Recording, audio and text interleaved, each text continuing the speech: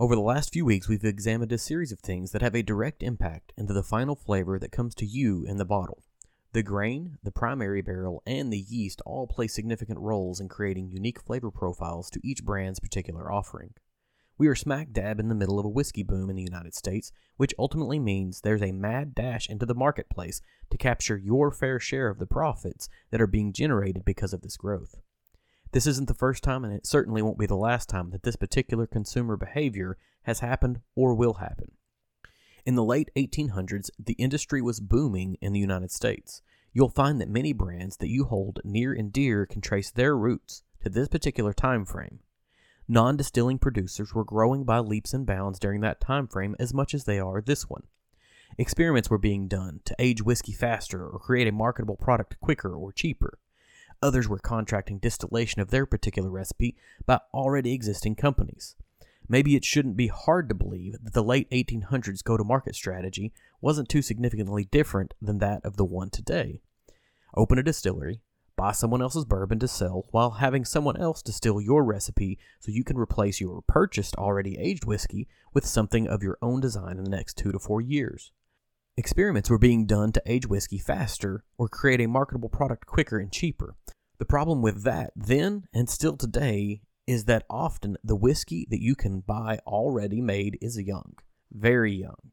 As the stocks of appropriately aged whiskey are consumed, there's a need to change or hide the flavor. Historically, this would have been referred to as rectifying. Historical non-distilling producers had the ability to add compounds to the whiskey or grain distillate to make it taste something like whiskey. Caramel, coloration, tobacco juice, and a whole host of other ideas were explored to make sure that the supply could meet the demand of the time.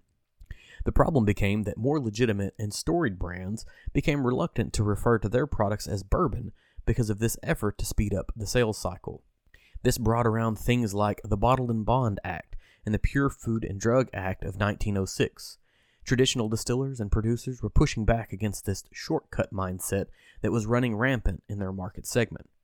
This helped to define not only the product segment within the spirits industry for American whiskey, but it also helped to give a standard flavor profile to American whiskeys. Given the requirements for the distillation methods, aging requirements, and other facets of American distilling, we can identify what the taste of the United States is. This seems pretty great, but in a process that is part wizardry and part artistic expression, sometimes the creative person wants to expand beyond that.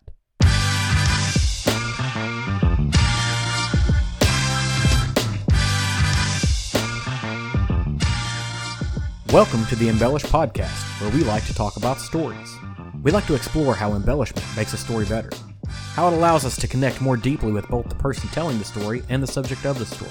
Together, we will explore people, products, and places that have a story to tell. We'll navigate through the truths, half-truths, and outright lies, and decide if truthiness even matters.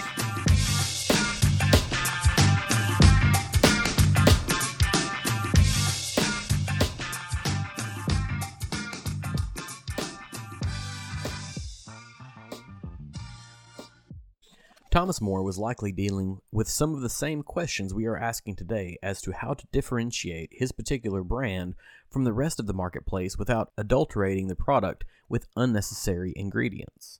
For those of you like me that may not know who Thomas Moore is, he has a pretty significant impact on today's bourbon economy. Moore was born in Kentucky and led a life relatively common to the time. His father died at an early age, and he was forced to take a job to support his family. Moore cared for his mother and siblings, eventually entered the whiskey industry around the age of 22.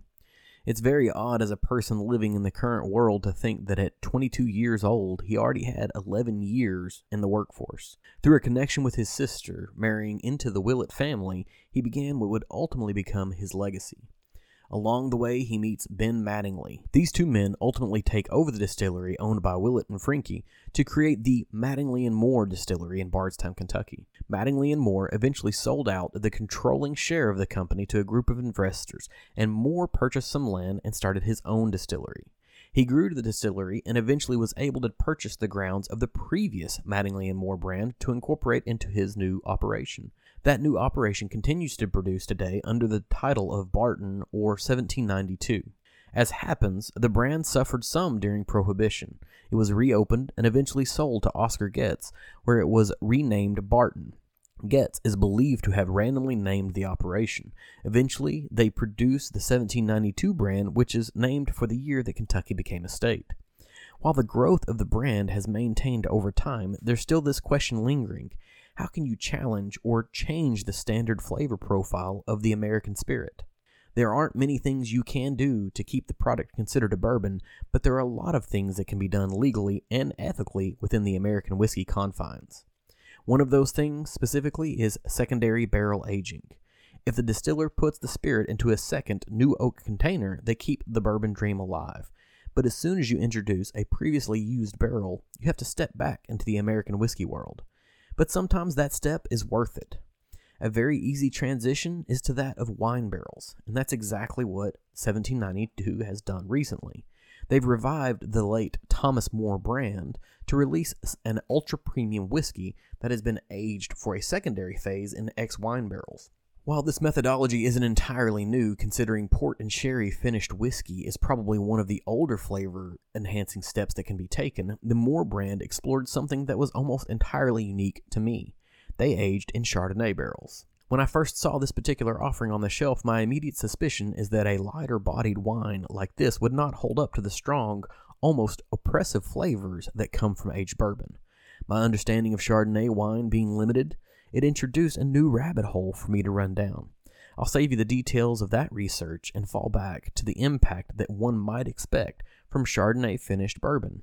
Some of the flavors of Chardonnay, being caramel, cinnamon, vanilla, and spice, can be considered table stakes for bourbon flavor profiles, but the unique aspects that it can bring to the table are things like butter, cream, smoke, coconut, clove. These flavors exist in some American whiskey, but aren't incredibly prevalent. One might even parallel the prolific nature of the base ingredients of bourbon and Chardonnay. In the United States, corn is the number one crop, and when considering only wine grapes, what is the most prolific grape in the United States? Chardonnay. While the tastes may parallel to some degree, one might expect this particular wine barrel to brighten up the deep flavors that come from bourbon. Once we've explored the world of aging in wine barrels, is secondary flavor addition largely a choice of what wine barrel to use? For some brands, it will absolutely stop there. The wide range of wine barrels that can be used are sufficient enough to allow for creative expression for dozens of years. But it doesn't have to stop there. If we've considered that you can age bourbon in a secondary barrel that previously held something else, you can open up some real creative floodgates. Historically, fermented pickles were put in oak casks for storage. Is that a good idea? Who knows? Beyond that, there might even be some brands launching whiskey that was aged in ex-Tabasco casks. That begs the question of, yes, many things are possible, but are they profitable? This type of thinking outside the box in the spirits industry for a location to derive secondary flavors led our next distillery to create their own spin on a secondary aging barrel that once held their own spirit. They handed over their barrels to someone else to age a non-spirit in, and then brought the barrel back to the distillery to put whiskey in, hoping to impart some type of a new flavor profile. We've talked about Nelson's Greenbrier Distillery before, and you won't be surprised that we're going to talk about them again. They continue to be one of my favorite distilleries, producing a solid line of both non-distiller product as well as distilled on-site spirits. We know the Belle Meade line is sourced from another distiller and then bottled to suit their branding needs. A growing trend within the whiskey industry is to criticize or even diminish these efforts. There's a mindset that if everyone is buying from the same source, why are they all priced so differently? I try to avoid those types of comparisons because they are largely useless. Does the flavor in the bottle match the price I paid for it? If so, then what's there to complain about? If not, then I'll just move on. Maybe as an attempt to combat this mindset, Nelson's Greenbrier Distillery launched what they call the Belle Meade Bourbon Craftsman Cask Collection. The idea is to experiment with different cask finishes to produce unique and interesting flavor profiles. They have their share of wine finishes like any other brand, but one of the most highly sought after of the Craftsman Casks collection is that of the Belle Meade Honey Cask. What began as a symbiotic relationship between two homegrown brands has resulted in a lottery-only release of a fantastic finished bourbon. It all began several years ago with the distillery handing over several barrels that had been used to age some of their 10-year single-barrel selections to the folks over at Truby Honey. Truby has been around for quite a while, and they focus on making what they call hedge honey. Hedge honey isn't quite as ostentatious as single-source honey, but maybe it fits the agricultural nature of bourbon more appropriately. The bees that produce Truby's honey feast on whatever flora happens to be in the area of their hive. This blend of potentially different flavors was harvested and then put inside the barrels acquired from Nelson's Greenbrier Distillery. Once the honey reaches the smoky honey flavor the apiary is after, they return these honey-laden barrels back to Nelson's Greenbrier Distillery empty so that it can then be refilled with bourbon and aged for the right amount of months to hit the flavor profile that they're after. What results is slightly different than a bourbon that has been infused with honey. There's an impregnation that happens instead of an infusion.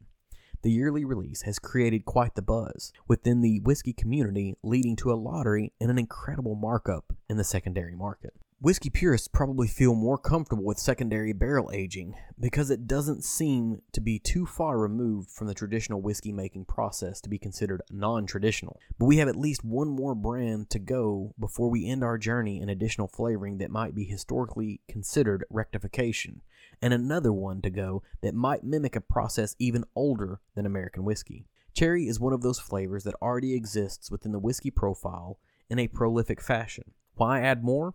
Probably because it represents your particular region's impact on the world's agronomy. I wasn't really aware of the abundance of the impact that the state of Michigan has on the cherry industry until much later in life.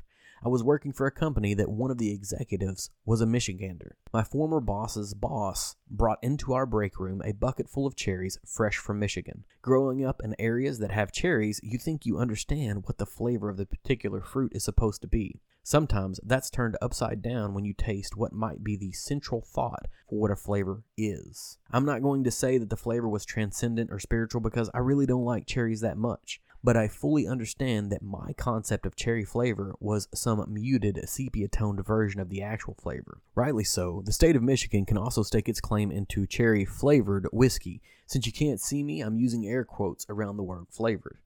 The problem is that artificial cherry flavor is much like artificial banana flavor. The fake is too far removed from the original to be even relatable back to the central flavor. How does one impart the flavor of cherry without capturing this imposter flavor to represent an offering from the state of Michigan? Traverse City Whiskey Company is situated in the cherry capital of the world, in the middle of a multi-generational cherry farming family. To represent their true identity, they take cherries grown on the family farm and steep them in the actual whiskey. While the honey addition might be considered impregnation, this is essentially making cherry whiskey tea. This steeping should allow for a more subtle influence into the whiskey. Success for the company is great enough to warrant a yearly Cherry Whiskey Fest. For the second year in a row, we as consumers have had the ability to buy a kit and attend a virtual Cherry Whiskey Fest and taste some of their distillery-only, barrel-proof cherry whiskey. This is a chance for them to grow awareness of their brand. It merges perfectly within a virtual community that is necessary during a national pandemic, but it really benefits those of us that are geographically removed from being able to attend, but still have a good interest in it. I'm glad to be able to keep a library of these offerings to compare against each other from year to year. As they explore this avenue of flavor enhancement, their methodologies will likely change, as will the final output. The concept of regionality influencing flavor is one that isn't specific to Michigan or even to cherries. We've talked about grain to glass and being a locavore several times before, and I'd be hypocritical if I didn't practice what I preached. And that is what found me driving around the western portion of the state several months ago, visiting a handful of craft distilleries that reside west of Bowling Green, Kentucky. One of those distilleries is M.B. Roland. When I first pulled onto the drive leading up to the distillery, the rural atmosphere is quite quaint. It points to a grain-to-glass concept. Walking in, however, was a slightly different feel. Usually when I go to smaller distilleries, I expect to find a very small handful of offerings, but nothing is farther from the truth at M.B. Roland. The sheer quantity of different spirits they offer is mind-boggling. These offerings don't seem to be an attempt to grab more money as much as a series of experiments gone well. They are no amateur when it comes to innovation and experimentation. Hell, they even produced a hemp whiskey. If that doesn't sound innovative to you, keep in mind farming hemp wasn't actually legal until a few years ago. Making hemp whiskey seems pretty regionally specific, but it's not the offering that embeds their identity in that of Western Kentucky. A few episodes back, I touched on the idea of West Kentucky dark fire tobacco and its proliferation in this particular region. There are a handful of things that epitomize this region, and this is one of the primary items for me. That's what drew my attention to their dark-fired Kentucky Straight Bourbon whiskey. How could they begin to think about capturing the essence of this process inside of a bottle? Maybe it was taking a page out of an ancient playbook. In the world of Scotch, the idea of peat smokiness is a byproduct of processing the grain before it enters the mash. Peat is essentially decayed old vegetation that was widely used in Scotland as a method of heating. Homes, stills, and even the malt floors all had readily available access to peat, and it was a pretty good heat source. Ultimately, however, it imparts a significant flavor profile into Scotch. There isn't much material, but what I can infer here is that M.B. Roland has dark-fired their corn prior to mashing. If they follow the tradition of dark-firing tobacco, it means that they've used hardwood sawdust in a low-flame fire to create copious amounts of smoke, with the hopes that that smoke clings to the corn. Is it before the corn is milled or after? I couldn't tell you that, but to me, it would make sense to try both paths. What I do know is that this craft distillery has used a methodology that is tangential to traditional Scotch processing to create regionally specific flavor profiles. Is it successful? Go buy a bottle and find out. With a spirit so highly regulated like bourbon and American whiskey, it's not easy to explore a more creative flavoring profile without stepping outside the lines. This largely has to do with what might be considered bad actors in the historical time frame of the existence of the spirit. People wanting to cut corners or increase profitability while producing an inferior spirit have created handrails that the current distillers must operate within. But as evidenced by the list of brands on today's episode, we find that it forces innovation to be even more creative. The folks at these brands have found ways to enhance our enjoyment of America's spirit. Over the last 5 episodes, I've explored how things like the aging methodology, grain source, grain type, type of wood, yeast, or even secondary methodologies might impact the final flavor of the product in the bottle for us. We may have a couple of more things up our sleeves to talk about, the foundational blocks that impact the final product. If you've made it this far, please send me a message on social media, at my email address, or by carrier pigeon. The first few people to do so might get a courier delivery of some goodies to have on hand when we start doing taste-alongs episodes in a couple of months. Thanks for listening to the Embellish Podcast. If you like what you heard, make sure you subscribe. Check out our website at embellishpod.com and follow us on social media at Instagram and Twitter to keep up with what we have going on. If you have an idea about a story we should talk about, send it to us at embellishpod@gmail.com. And remember, whether famous or infamous, a good story mixed with a touch of embellishment makes the food you ate, the drink you drank, and the places you visited just a little more memorable.